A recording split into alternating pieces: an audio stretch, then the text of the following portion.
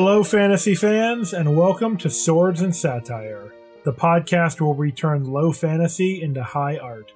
I'm your dungeon manager, Jamie Mokel, here with my witching co-hosts. I'm Chelsea Hollowell, a witch who's not going to be taken in by that cult, if you know what I'm saying. Oh, I know what you're saying. I hear that. Yeah. But I'm not going to fall prey to any earworms either. Yeah. That makes sense. I'm not a fan. Ugh, Nah. Yuck. Yeah. Gross. Yeah, and I'm Jack Olander, a fever dream illusion of a person. Not someone important from your past. I'm just passing through, as it were. Don't let me interrupt your vision quest. Oh, my mother came back to me in visions, and then there was just this guy there? Oh, I'm sorry. This seems really intimate. I'll just see myself out. I was just passing through. This was a convenient pathway from one place to another. Is it a supersonic highway? Or a Yeah. subsonic highway? What do they call it? Yeah. Yeah. The thing from Scott Pilgrim? I was just trying to get to the convenience store. Subspace highway. I don't know how I wound up in your subconscious. I love that. This is so embarrassing. We've all been there, man. Oh, Yeah. absolutely. Well, guys, we have made it to the final episode of our first Satire TV mini-series. Yeah. Say If that that made- 5 times fast. If that made any sense. I forgot even all the words you just used. So we have been covering every other week as our little mini episodes to our usual movie episodes. We have been talking about Netflix The Witcher. And this week we are going to be talking about the last episode of season 1, Much More. That's the name of the episode. And there's much more to come in this episode and also in The Witcher because season 2 just finished wrapping. Yeah. Or just wrapped. Just finished shooting, is what I meant to say. They're going to go into post-production and all that. Yeah.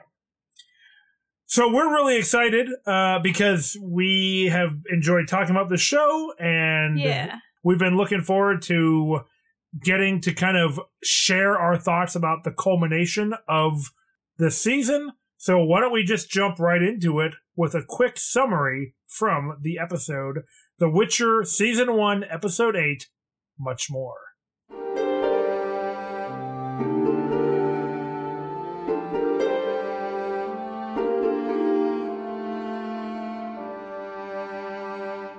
Okay, guys, so in Geralt's timeline / scenes in this episode, he is leaving Sintra after being imprisoned and after watching Nilfgaard storm the city, kill King Calanthe, and he believes that they have killed Princess Cirilla, his child surprise, who he was destined to take care of. So Geralt's not feeling super good. He leaves through the dark and spooky forest that, I mean, is basically everywhere throughout the Witcher world. There's always, anywhere you go, you can't, like, throw a stone without hitting a dark and spooky forest in this setting. And he comes across Yurga, a man who he believes is robbing corpses of people who were killed in the Battle of Sintra. But Yurga says, I'm not robbing these people. If I was robbing them, I'd be taking their goods. They weren't killed in the battle. They were refugees that were slaughtered by passing Nilfgaardian troops. Well, that's so much worse. It is. Thank you for clarifying. And it sets the stage for what we're going to be talking about. It does, yeah. So I'm sorry. Yurga is tending to the bodies of these refugees. Geralt accuses him of being a grave robber, of being a ghoul, as it were. Somebody who steals items from the dead. Yurga says that's not what he's doing. He's actually, like, trying to bury them or honor them. But then, maybe fittingly, some actual undead ghouls pop out of the forest, attack Geralt. Oh, no. He saves Yurga, but in the midst of this battle, gets a real fucking nasty bite on his thigh. Ew. And that's assumed to be something of a death sentence. So Yurga, somebody who clearly has great reverence for life, loads up Geralt on his cart and says, hey, you saved my life. I owe you. I gotta, try to take care of you. They're going through the woods. Geralt's having these fever dreams. He's remembering his childhood. He's remembering his mother. He quaffs a healing potion and starts having these illusory dreams where Renfri and Yennefer and his mom come to him and talk to him. His mom says in one of these visions, people linked by destiny will always find each other. And near the very end of the episode, Geralt and Yurga roll up on a house that is Yurga's house. And Yurga's wife comes out to meet them, says that there was a young girl here. Geralt instantly puts the pieces together, heads out into the forest. But here's where this story intermerges with the story of another character. Yeah, so, surprise, surprise, Ciri doesn't do much in this episode. Ouch. In fact, she only has 2 or 3 lines in the whole episode that I can remember. She mostly has despondent and hopeful looks interchanging. Well, she is a teenager. No. So she wakes up in the field where she just yeeted all those guys that were attacking her in the last episode. She is found by this woman that she had stolen the horse from. And this woman finds her along the side of the road. I guess Ciri didn't get too far away from her and they were going in the same direction anyway. The woman's horse is no more. I won't describe it for those with sensitive ears. It is an ex-horse. Ex-horse. Something bad. That horse is no more. I guess all of the men are X-Men too. Not X-Men, but you know. Very different movie, and this show has Superman, not Wolverine, okay? Yeah. Horseo Remover. So the woman convinces Ciri to come back to her farm. It's not safe out there. She wants to take care of her. Boy, this woman has a really good heart to take care of the girl who stole her horse. I wonder if she has an equally thoughtful and caring spouse. You never know. And that lazy piece of shit, son. The woman asks Ciri what happened. Ciri just kind of says, they were trying to come after me, and the woman says, well, they got what they deserved. Yeah. I was like, wow, she's looking around at this fucking slaughter. She's a boucher, both in kindness and unforgivingness. Yeah. They make it back to her farm. She has a son that's around Ciri's age. He's cleaning off the horse, wiping him down, and giving Ciri a hard time. Ciri's just kind of staring him down the whole time and giving him quizzical glances. And doesn't respond to anything that's said to her. It's kind of puzzling. He's just some I mean, she is going through what I would say is one of the most traumatic events of her life. Sure, I guess she's reached her breaking point. She's kind of like wondering if she's the real monster here because she just slaughtered a bunch of dudes. And she doesn't really want to talk about it. She has a dream about Geralt looking for Yennefer and another woman. We know as a viewer it's Tissaia looking for Yennefer as well. But Ciri doesn't know either of them. But she seems to kind of instinctively know that might be Geralt in her dream, even though they've never met. And in the morning, she sees this as like an omen, and so she gets up and decides to steal away from the farmhouse. She doesn't want to make that her life, even though the woman said she'd be willing to take her in as a daughter. She just fucking bounces. Without Classic Ciri. saying anything to anybody, makes her way into the woods because she thinks that's where Geralt is, and then that's when we see Geralt run into the woods right after her. Because here's the thing. The woman that took in Ciri was the wife of Yurga, the man who took in Geralt. What a twist! And Geralt walks into the woods, goes back and forth, hems and haws. It's like, maybe I'll look around, maybe I won't. He keeps going back and forth, and then he finally turns around one more time and sees a young Ciri running towards him, and they pause for a moment looking at each other, and then they just know. And Ciri runs into his arms and hugs him in a very gratifying moment. I love that they hug each other. It's the hug that has been really built up over the whole season. It's so good. So good. It pays off. And then she asks Geralt, "Who is Yennefer?"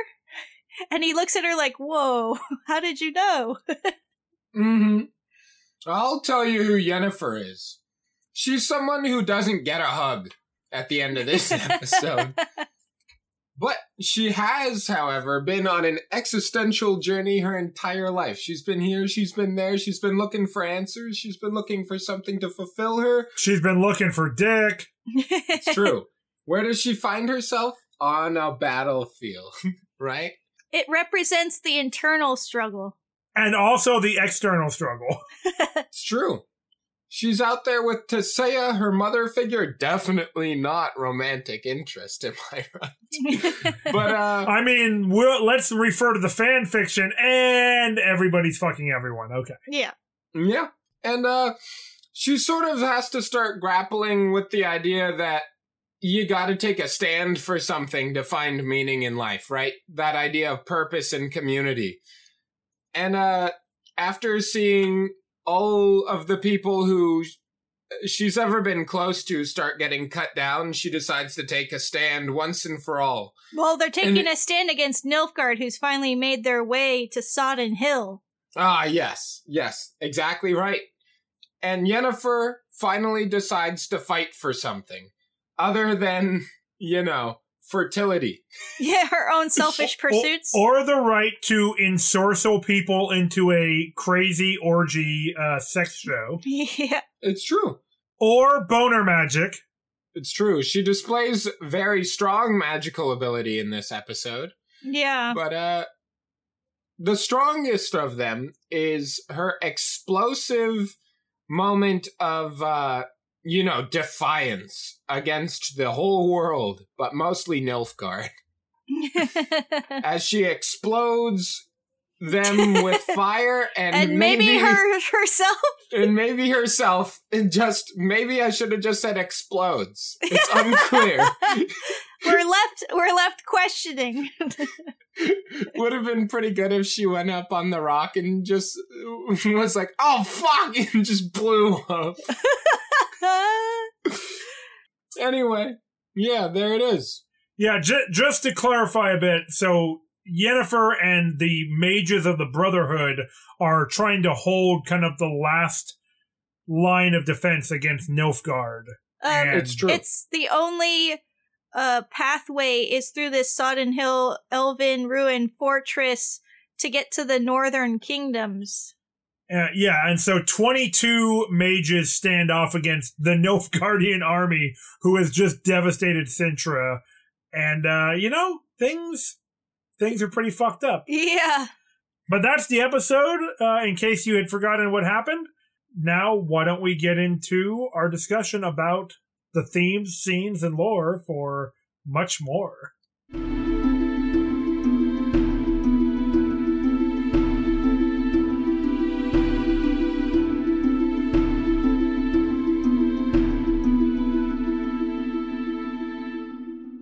Okay, guys, so this episode is chock-a-block full of amazing end-of-season content, right? Like, Yeah. we've got a giant war. We've got... I thought you were going to say a giant wolf, and I was like, I did not watch the same episode you did. A giant womb, but not for Yennefer. Oh, damn. Damn. I don't know. We've got a huge battle. We've got Geralt fighting the undead. We've got Ciri being a teenager. Geralt actually doesn't do a whole lot this episode. But yeah, he's having a fever dream. Like Jack said, he's on a vision quest. That was pretty good. But I mean, he's also killed so much up to this point. Like, he gets the night off, right? Yeah, and we get to learn more about his backstory, which is cool. We get to find out he was once a child. We didn't know that. And we Hard find to out believe. that he wanted to be a hero, a true white knight, and save people. And it makes you kind of reevaluate his entire character and all the actions he's taken throughout the whole show. He's also got a little bit of bitterness, it seems, because he found out, like, later on during his Witcher training that only 3 in 10 boys who train to become Witchers survive. And he's like, did you know that, Mom? When you sent me there, Mom? Yeah, because he's still a little... emotionally damaged. Yeah. Traumatized. He's still a little traumatized about being abandoned by his mother at Kaer Morhen. Yeah, it's true. If it weren't for all the trauma, he could have been a real Sir Ike. You know what? I think we're better off with the Geralt that we got. Yeah. Whatever happened to that Sir Ike? Oh, no. He got killed while taking a shit. Yeah. Meanwhile, Geralt's kicking it. Yeah. Yeah. And Geralt still has this little thing called compassion. Yes. It's hard to kill him, you know? It's hard to kill a Witcher. He's got what would be a fatal wound on anybody else, and he just pours some homemade potion on it and drinks a little bit of it, and then he's good. Yeah, just throw a little healing potion in there. You'll be fine. Yes. Also, his 4 times slower heartbeat is to thank. Right. In That's addition. right. Yeah, the poison and the infection doesn't course through him so quickly, so he has time to stave it off with the healing magics. Now, do you think that since sorcerers and the wizards can project themselves astrally anywhere they want to go, that he might have actually been talking to his mom? That's a great question. I didn't think about that. It definitely feels like it is not just like a version of his mother that's a memory from a child, because like she seems to have more information, right? Yeah, they do share more information than he would have known. Yeah, so maybe there is, I mean, if not an actual projection, perhaps some kind of like residual magic where she's able to like maybe spiritually connect with him. Maybe. I mean, she's not dead, is she? I don't know. She's a wizard. She has a Wizards abnormally never long die. Oh, wait. life. She would still look as young as she did when he was a kid. Yeah. I mean, wizards can die. We see very much in this episode that wizards can die all fucking day. Because I'm pretty sure 14 of them die at the Battle of By Sodom. old age. They don't die by old age. Sure. But he also sees Renfri. I mean, he might have really been talking to her spirit, because in this world, you know, there are ghouls and goblins and monsters of all types and spirits. And ghosts. And all those other video games that were too hard for me to beat as a kid. Ghouls, goblins, Yeah. ghosts, goblins, crests of demons. But so, talking about Geralt and everything, the idea of destiny comes up. Oh, Destiny. We haven't talked about that in this series yet, have we? It comes up in every episode, but his mother reminds him that two people who are destined to be together will find each other. And Ciri repeats that to him, doesn't she? Or does he repeat that to her? He repeats that to Ciri later when they meet up. And she is surprised because that's something that somebody else has told her before. Right. I'm just laughing because this is also in this episode where Yerga says to Geralt, "Oh, you saved my life. I'll just give you the law of surprise." And Geralt's like, "No, just give me an ale and we're done with it." He's learned from his mistakes. Yeah, finally, because he's Take my child. He is tied by destiny. He is tied by destiny to 2 people at this point. He is tied both through his own actions, tied to Ciri and Yennefer. Yeah. And I love how when they're rolling up to Yerga's house, he's like, Yerga's just like, "Oh, honey, grab this guy an ale, because, like, you know, you gotta pay your debts and shit." It's like, all right, Geralt finally fucking learned his lesson. Right on. Mm-hmm. That's how you make a Witcher factory, though. You just accept every law of surprise and hope it's a child. No. Oh, God. Yes. That's not a good economic system. That could have been why Geralt's mother had to give him up. We didn't really get to know why she did it. Yeah, maybe that'll be covered in season 2. Maybe.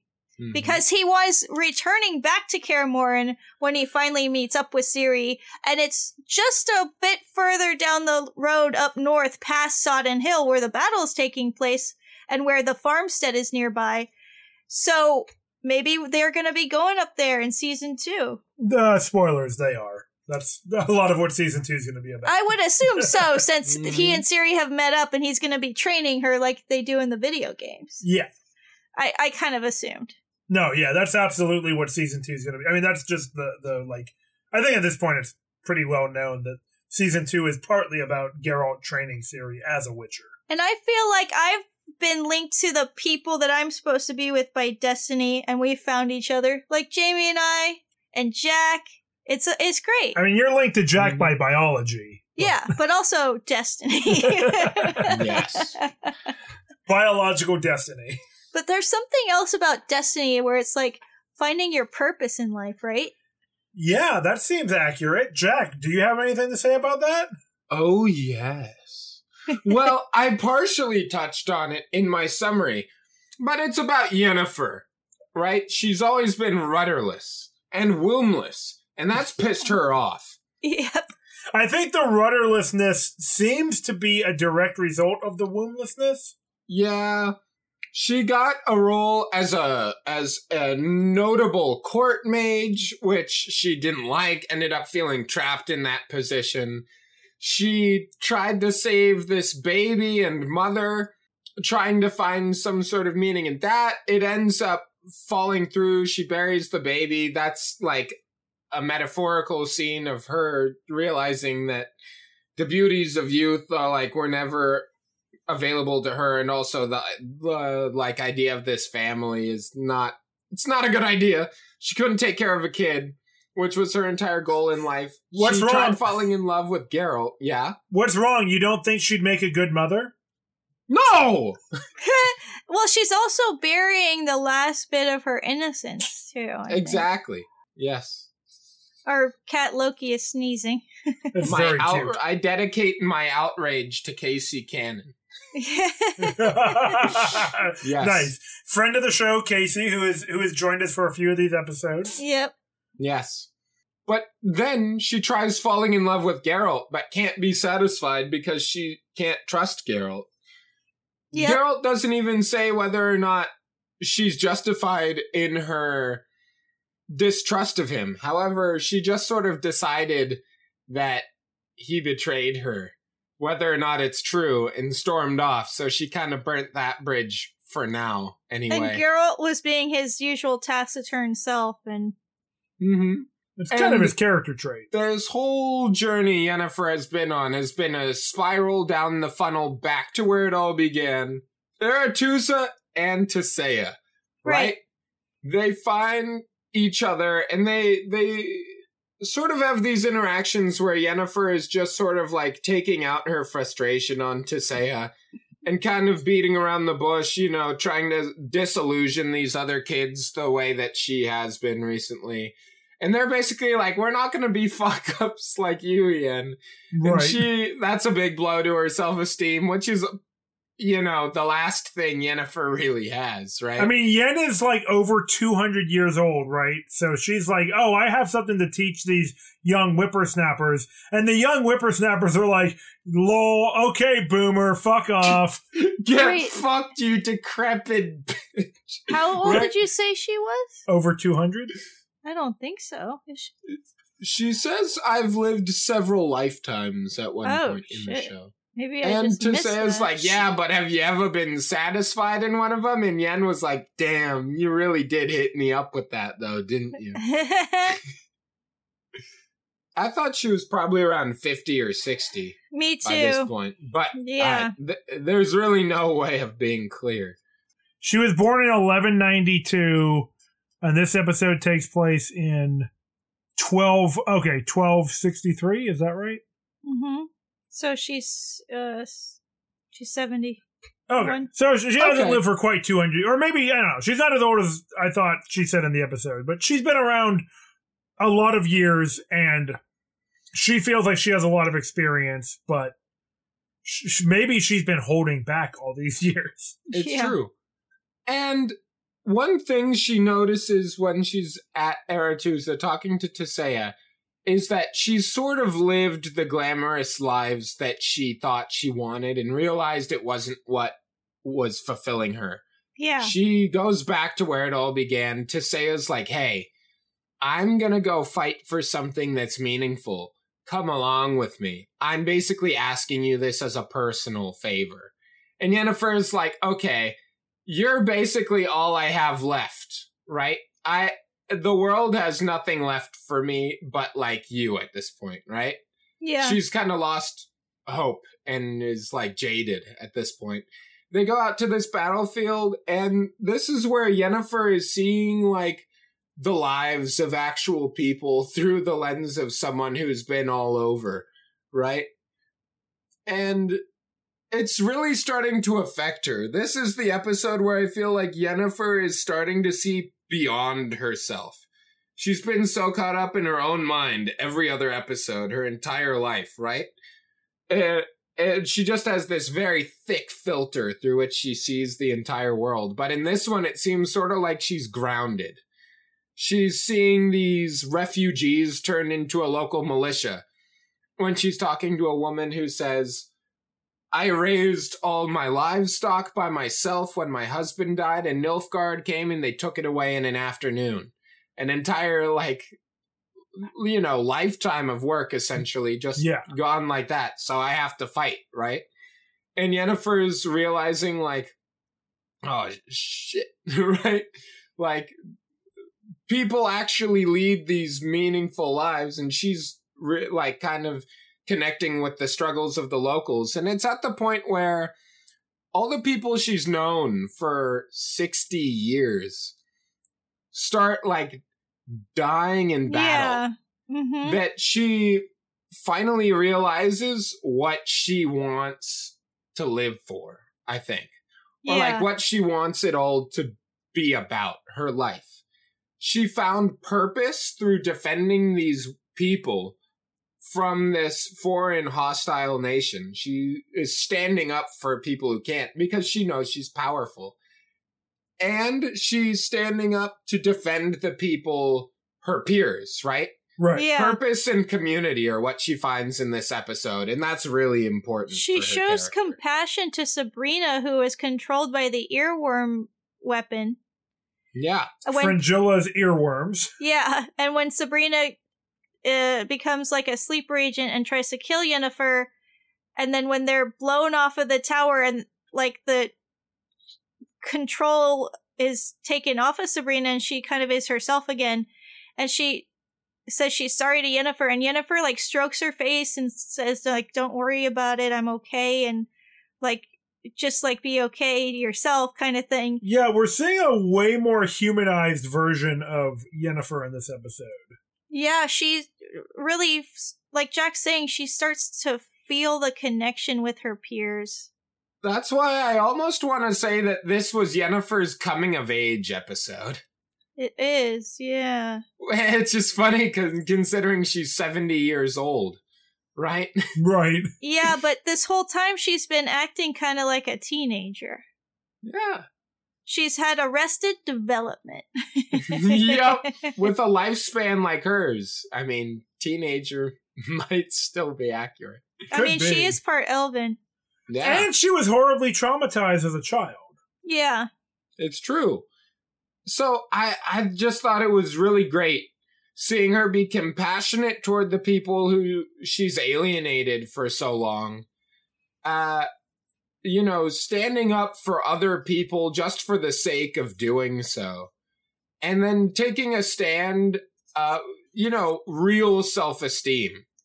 Not like in the other episodes, she said, all I have is myself, right? And that's why she acted very selfishly. Yeah. In this one, Tisea basically says like, hey, you're strong, you have the power to stop this, just go for it. And this is, I think, the difference between her like loner mentality and like her true self-confidence, right? Embracing who she is. Well, also in that moment, I just want to highlight that moment. It's really important to what you're talking about. Tisea is weak and seems like she might be almost close to death. And Yennefer is like begging her not to die and says, "You saved me. Yeah. Like, I care about you. You saved me from a horrible fate." And I think she says she's like a mother to her. I can't remember. They imply it. Anyway, she implies. Yeah, if it's not spoken, then it definitely is like deeply in the subtext. Or not, it is very shallowly in the subtext. Right. Like, we are understanding that she is the mother that Yennefer never had, the parent that Yennefer never had. And they acknowledge it in that moment that you're talking about, Jack. Which is kind of sad, because Tisea is very abusive towards Yennefer. I know. She still calls her derogatory names, like, to her face throughout their relationship. Yeah. I think she expects Yennefer to stand up for herself and talk back to her. Maybe. But I personally think there are better ways to instill lessons like that. Yeah. Yeah. But sure, I mean, Tisea is not necessarily of the same mind, so... You'll understand when you're a youthful 80. It was a different time back then. Yeah, that's just the way things were, right? I was just going to say, there's the final moment of Yennefer in the series, or in the season, where she gets up on a rock, she sees the forces of Nilfgaard coming, and she's building up the power for this one final spell that Tisea's been like, just go crazy, let loose, Yennefer, you've been holding back. Yeah, and when she's building up that power, do you notice that she's actually pulling the fire from the surrounding area into her body? I didn't. That's where it comes from. They show the flames of the fort where it's been bombed by the Nilfgaardian army, and it shows the flames diminishing as she's pulling the energy of it into her hands. Oh boy. Yes.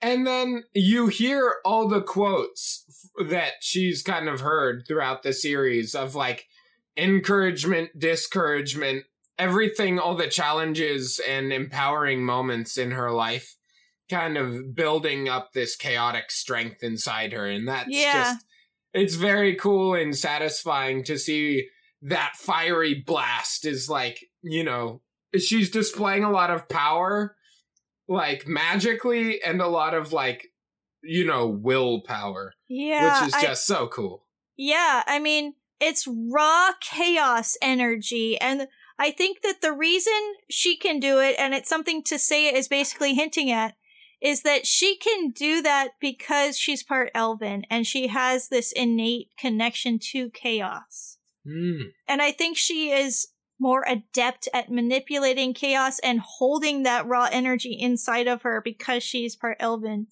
Now, if she could only, repair her relationship with Geralt, then she'd be perfect. Yeah. Well, we'll have more seasons to mend those wounds.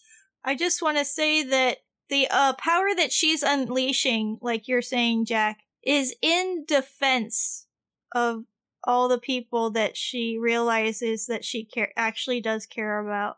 Mm-hmm. And I think that fighting for something is partly what makes her more powerful, rather than fighting against something else. Mm-hmm. Purpose. Well, that goes back to a question I wanted to ask you guys, because there's this line that Tisea says about, leaving the bottle behind or forgetting about the bottle in reference to the bottled lightning that Yen was trying to catch lightning in, and then tried to turn that back on Tisea in the episode where we meet Yen for the first time. Yeah, I didn't catch that. Episode 2. But it implies that she's been holding back, right? It implies that, like, she's had a container around herself where she hasn't let her power flow. But is that consistent? Now, I understand that, you guys are saying she is more powerful because she sees her connection to others. But up to this point, she's been super arrogant and super like, oh, I've just got all this power. I'm so strong. Like, does it make sense that she would be emotionally holding back without community? Because we've seen her, like, possess a room full of people. She isn't holding back necessarily, the way Tisea is describing it. She isn't trying.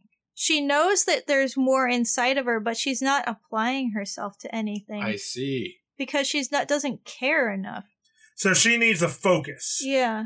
So imagine how big she could have made that guy's boner in the magical shop. Yeah. If she had just unleashed her power. That's a great point. Yeah, it could be more than just Viagra. It could also be like, size increasing spells. Oh, God.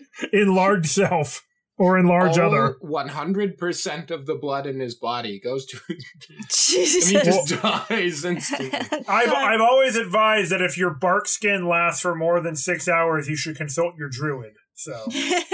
Mm-hmm. Now, so we've been talking a lot about yen, and that actually dovetails nicely into a kind of overarching theme of this episode and probably the series as a whole, and that is the price that you pay for power. And Right. in this case, like the price of magic, because in this episode, we also see these Nilfgaardian mages literally sacrificing their lives to create fireballs for Fringilla to launch into Sodden and attack the Brotherhood with. And just to test the defenses that the other mages have. Yeah, so I mean, we see that this hold that Nilfgaard has on people is they've been described as fanatics, right? They're like a religious fervor that people have for living for Nilfgaard, but like the mage who we see give her life for this kind of is like, do I have to? You can see she doesn't want to do it, but like, And Fringilla's just fucking cold, man. She's like, yeah, fucking kill yourself and become a fireball for me. and Fringilla doesn't care at all about the cost of these lives, and I guess this woman is just so brainwashed. She just decides to still go along with it, and that's what. Or terrified of the consequences. Yeah, and I mean, maybe the suffering that she would endure would be far worse than draining oneself of life to create a fireball. maybe that's what she was considering in the moment before her death, because you see her kind of internally struggling with this decision to kill herself for Fringilla. I kind of really would have liked, the hesitant mages, like, not sure if they want to turn themselves into fireballs, and then, like, standing at the back of the line is one mage that's just like, come on, let's hurry it up. I want to yeet me. Yeah. Mad Max the style. super dedicated to the culty cause. You know, like in fucking Borderlands 3, The Children of the Vault. Yeah. Vault? Vault. Yes. Would have been pretty good, like, pushing the person in line. Hurry up. Trying to cut. Yeah. No, But yeah, you so wait that- your turn. So that theme of the cost that we pay for having power, that having power has, magic or otherwise, Well, run throughout the whole yeah, series. military Yeah. or magical might. And, I mean, the cost is death, as we've been talking about. Yeah. For the common man or mages alike, it kind of spans different levels of society. I mean, nobles are killed on the side of the road. It's everybody has to pay this cost. Hey, you know who doesn't have to turn themselves into a fireball? The king. Yeah. Yeah. Oh, that's And real the head interesting. mage, oh. Yeah, exactly. Oh, yeah, Fringilla's not like, all right, I want to, turn myself into a fireball and you can launch me. Like, no, I'm in control now. Once you get that taste of power, you become callous and you become uncaring towards others. And that is, I think, where the Mages Brotherhood, at least the 22 mages who decide to stand against Fringilla and the Nilfgaardian mages, Yeah. kind of have it different, right? They're powerful, but they are also willing to sacrifice in a different way, and they're willing to sacrifice themselves. Fringilla doesn't show up until it's all done, basically, and she knows that she's going to be safe. Yeah. Mm-hmm. I have another interesting thought. I know I joke a lot about push the eel in the water with the rake, right? Yeah. And the whole philosophy they used in the show early on, sometimes the best thing a flower can do for us is die, right? Yeah. Fringilla is sort of applying that same philosophy from the earlier episodes. That's like, hey, mage, turn yourself into a fireball for the greater cause. And they're doing it, right? I suppose I could see why she might think the mages of the Brotherhood were being hypocritical to a degree. Sure. Absolutely. She's And like, what are you? I'm doing what you taught me. Yeah. I learned it from you, Mom. And the Brotherhood partly doesn't like what she's doing because she started this whole Nilfgaardian tradition of training mages internally and not sending them to the Brotherhood to be trained. So she started her own, like, basically necromantic offshoot school that is not affiliated with their mages college. Right. And they don't like it because they can't have any control over it. So she kind of calls them out for that. I think in the last episode, not this one. Yes, in episode 7. At the council meeting. Yeah, exactly. Where they decide, where the mages vote on whether or not to participate. And, I mean, actually, that's why there's only 22, right? Because those are the ones who decided to stand against Nilfgaard. But the rest of Aretuza and the Brotherhood don't partake in this war. Yeah. They decide to keep themselves sequestered away and not to risk their own power. Right. But another cost of war are all the refugees, all the displaced people whose homes have been ransacked. I mean, they were able to get away with their lives. And then they decided to make a stand at Sodden Hill. There are a lot of normal people, non-magical folk fighting with the mages at Sodden Hill. And they decided, you know what, I'm not going to just keep running and hoping to avoid the Nilfgaardian army. I'm going to make a stand. I mean, Or maybe they thought it was their best bet. Yeah. They got mages. They had 22 mages. They figured, what's the worst that can happen? I guess we die. Oh, wait. There were men, women, and children there. Right. The children are helping the war effort, too, and get earwormed by Fringilla's evil box. Yep. She does have an evil box. It's full of worms. Oh. Earworms. Betrayal worms. Just these fucking pop songs that get stuck in your head and you can't do anything until you blow up the alchemist table that's defending you to make it stop. Mm-hmm. I mean, the cost of power for magic, you can see that it kind of ruins people's lives and it can create massive destruction. I mean, Yennefer basically destroys part of the forest in her explosion. And I mean, it makes the monsters worse, too. All of the refugees that were slaughtered at the beginning of this episode, in the spooky forest. Yeah, when Yurga is trying to, give them a proper burial, at least to give them some respect and honor their sacrifice.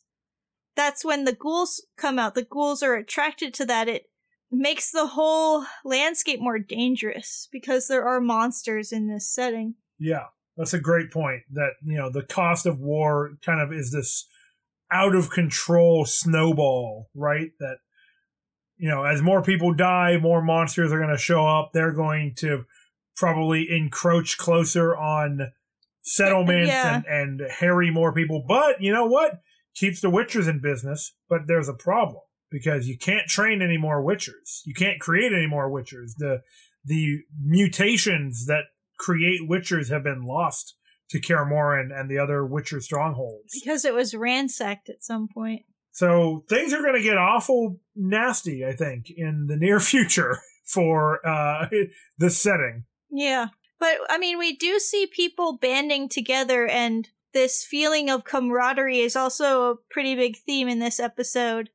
Like we were talking about with Yen and the mages, but also with just people, regular people. Yurga's wife, Zola, takes Ciri in and says, these are terrible times. We need to band together. We need to stick together and help each other. So people will fight back against adversity like war.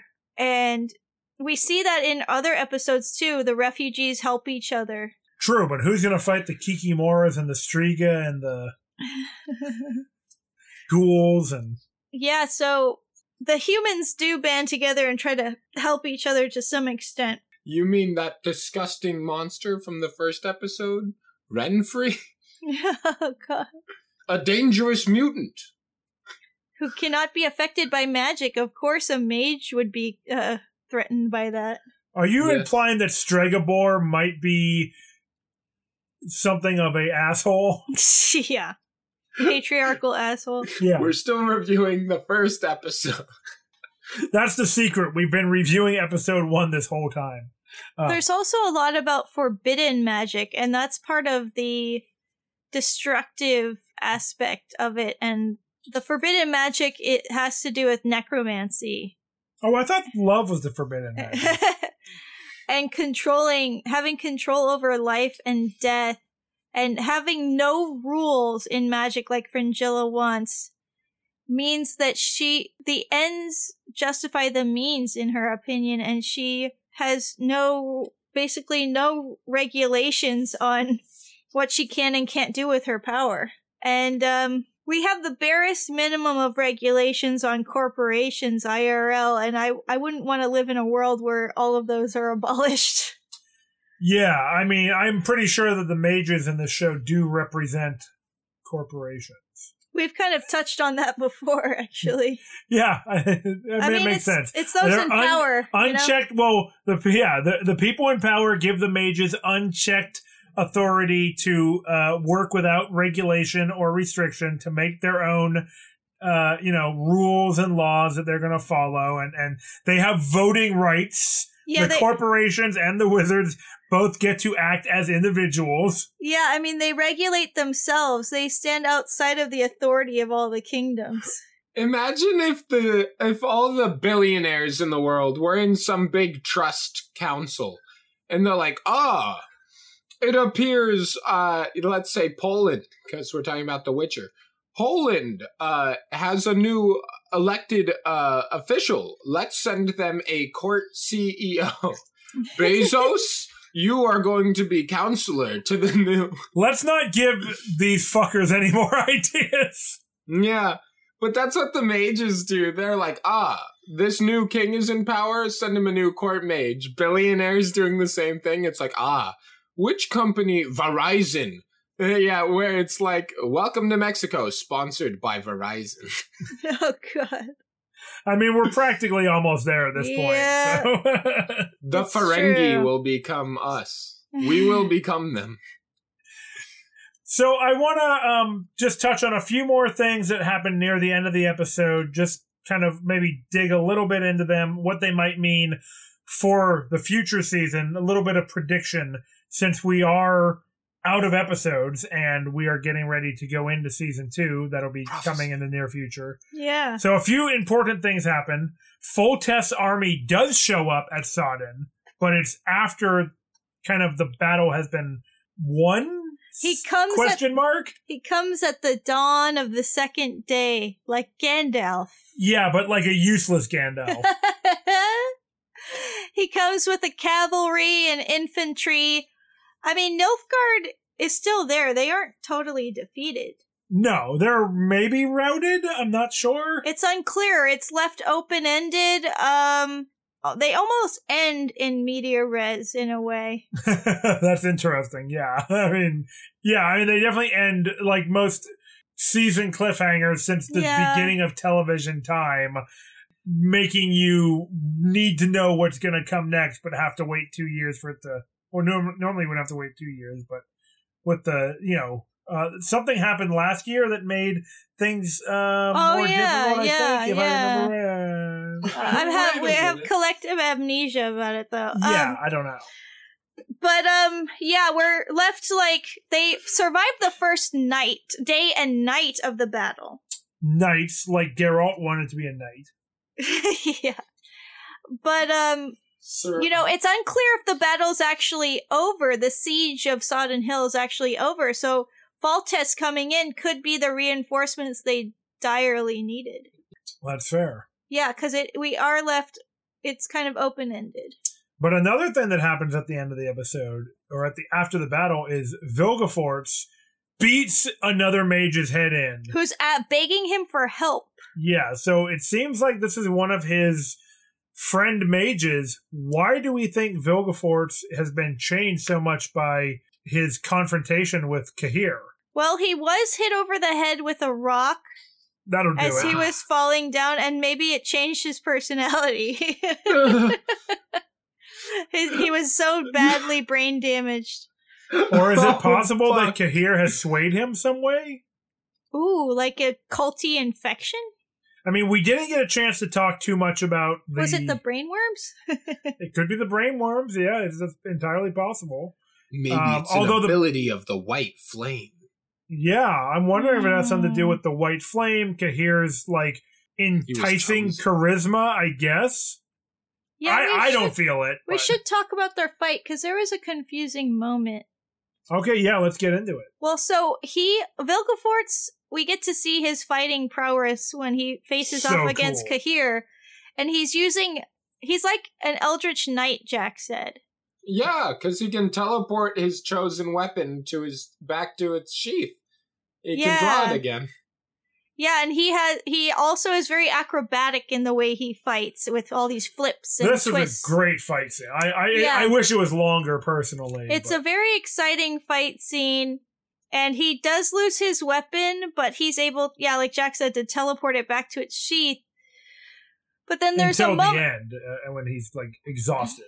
when Kahir notices that's how he's fighting, he kind of smirks like he's got the one up on him. And then Vilgefortz goes to get it again after he's lost it, but it's not in the hilt. And I was really unclear about what happened. Did Kahir make that happen somehow? I was like trying to watch Well, really closely. He stabbed him, and Vilgefortz is bleeding and injured. So I think that maybe he's just, like, kind of running out of life force to cast with. Oh, maybe. He runs out of chaos. Yeah, Tesea's trying to be like, preserve your chaos. Don't cast so many spells. You're in a sword fight. Save those spell slots. Okay. Yeah, and then he's like, uh-oh, I can't bring my sword back. And Kahir's just like, you're an idiot. And then he, like, yeets him down the hill. Okay. Yeah. I guess it was just, like, like his life force being drained away. Maybe. I mean, there could Out be of something spell else going slots. on, though, because Yeah. his final act in this season of killing one of his compatriots is very strange. It seems is. very uncharacteristic for somebody who was willing to give their life to, like, battle Nilfgaard and to protect the lands. Yeah. I really love Chelsea's theory about him just fucking hitting his head a little bit and being a completely different person. You pull like a Robin where the like, fuck Batman. It's like, wait a minute. I Fuck always Tisea. hated the Brotherhood. Wait, no. You're part of the Brotherhood. I want to kill him. Okay. And it'll be interesting to see what Yeah. comes of that. Yes. I want to know if Yennefer exploded or not.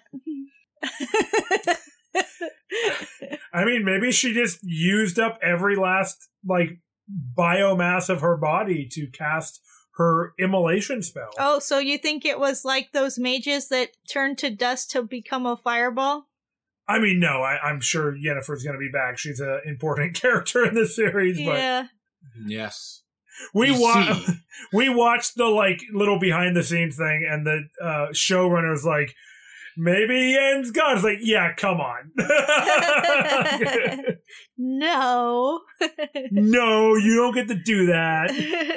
We all know she's going to be back. Yeah. Her and Geralt have to raise Ciri. I know. They have to be a family at Kaer Morhen. I mean, maybe not at Kaer Morhen, but somewhere along the line. They're going back there. Geralt and Ciri are. I don't know if Yennefer's going to meet them there or not. Maybe. It could happen.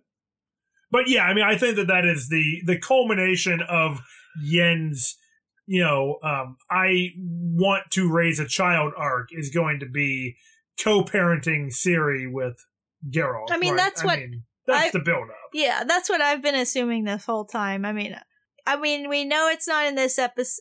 This season, but I've been assuming it's going to be in the next season. They're laying the groundwork for it. I mean, I am thinking there's going to be a time jump of maybe even a couple of years. You never know.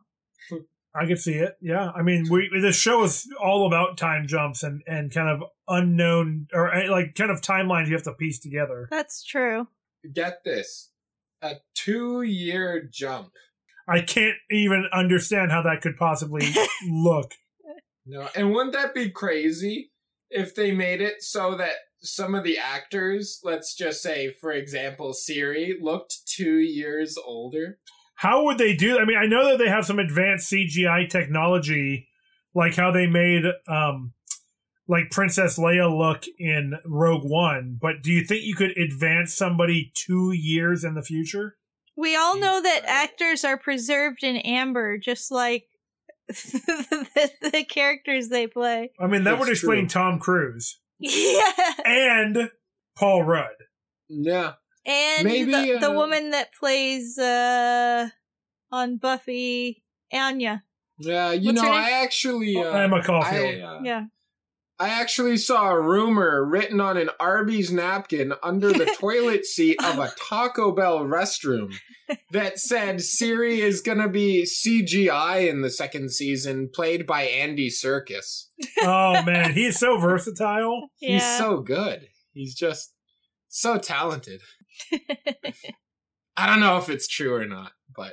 And when she has her first kiss, it's a really touching scene between Andy and Also Dara, Andy. who comes back. But played by Andy, CGI. Yeah. It's also how they filmed The Parrot Trap with Lindsay Lohan. Both of Lindsay Lohan's were just Andy Serkis. I would watch that, actually. Yeah. All right, guys. Well, since this is the last episode of the season, I thought maybe we would just share some of our overarching thoughts about The Witcher Season 1.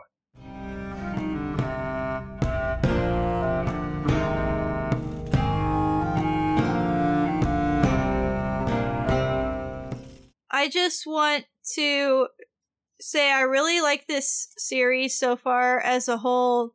I think they try to go really deep with their themes, and I think they succeed. I like this overarching theme besides Destiny, which is not, it's usually not very interesting just because it's kind of cliche in fantasy, but they bring something new to it, which I think is really interesting. And perhaps that has to do with like Polish myth that I'm not familiar with. Or maybe it's just good writing. Yeah. And also this overarching theme of who is the true monster. It's and, man. Man is and the real monster. the way that different characters kind of wrestle with this idea and question is really interesting to me. And so I appreciate how they give a lot of depth to the characters and the themes that they cover. My overarching thoughts about the series. I suppose it's just so unique in the situations they write about. It's good writing. It feels just so original in a lot of the things it does. Like pushing the eels into the water with the rake. I'm never forgetting that. I think that was your favorite moment of the entire season, right? I just think about it always.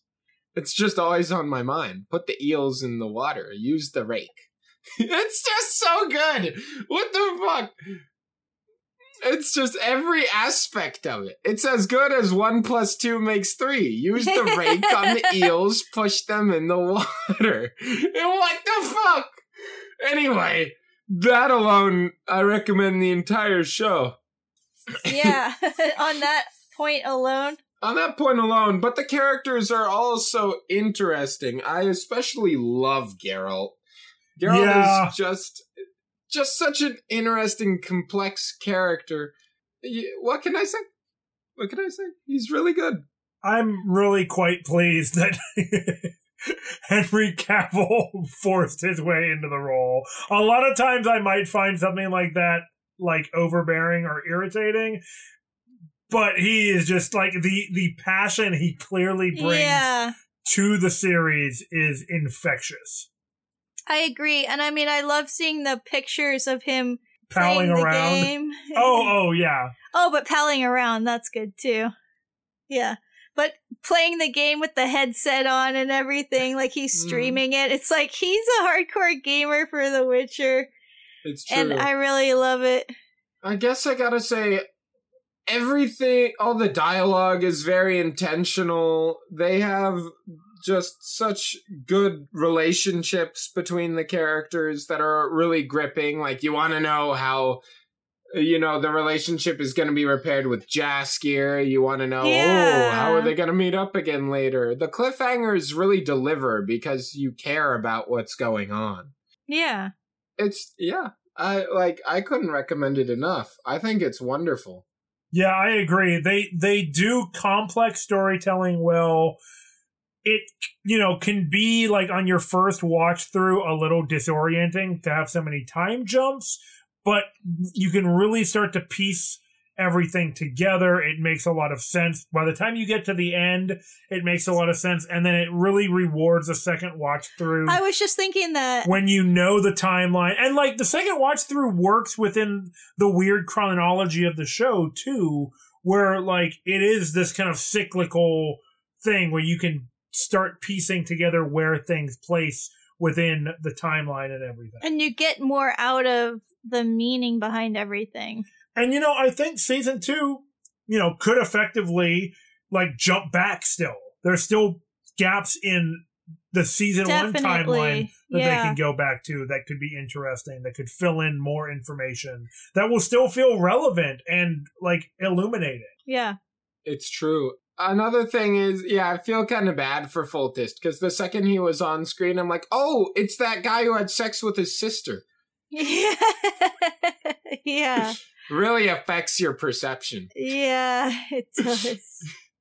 I wonder how his daughter, the Streak, is doing. I know. Hopefully better. Yeah, if it's like the games, she goes to a nunnery to kind of like learn how to be a human. But what if she got a taste for blood when she bit Geralt? And that's kind of fitting because the next show we're going to be covering is about nuns. Oh, Chelsea, giving the little bit of a teaser for our next satire TV series. Yeah, it was picked by our patrons last month. And so we're going to be covering Warrior Nun next. That's right. Yes. Well, then, we'd like to thank you all for listening this week and for joining us as we wrapped up our coverage of The Witcher Season 1. We hope you enjoyed this series as much as we enjoyed making it, because getting to rewatch the episodes was a blast. Getting to talk about it with you two and with Casey, who joined us for a few of these episodes, was awesome. I agree. That was a lot of fun. I loved hearing all of your guys' insights and, like, having you guys help fill in the weird blanks from such a complicated show. It's true. I've learned so much more about the storyline, and I feel like I appreciate it a lot more. Which is saying something, because we really liked it on the first watch through, too. Yeah. Mm-hmm. But hey, if you want to know more about Swords and Satire and keep up with what we're watching every week and see some memes that we make for the different movies and shows we watch, why don't you consider following us on social media at Swords and Satire on Twitter and Instagram, or join the Swords and Satire Facebook group. And if you have a few coins to throw to your faithful satirists, you could go to patreon.com/swordsandsatire and become one of our patrons today, even just for a few bucks, a few coins every month. You'll get tons of bonus content exclusive to our patrons, like outtakes episodes or our rewriting history episodes. And we put up a poll every month where you would get to vote on the movies that we watch. Which is how we selected Warrior Nun for our second satire TV series. That's right. Exactly. And if you don't have enough coins to toss to your favorite podcasters, hold a council of your most trusted peers and go on an expedition through the many episodes and movies we've explored on this podcast. Watch along with the movies we've watched and then listen to the episodes. Hey, even send us your own thoughts on our social media. That's right. Well, guys, until next time, Hail Crom! And Geralt.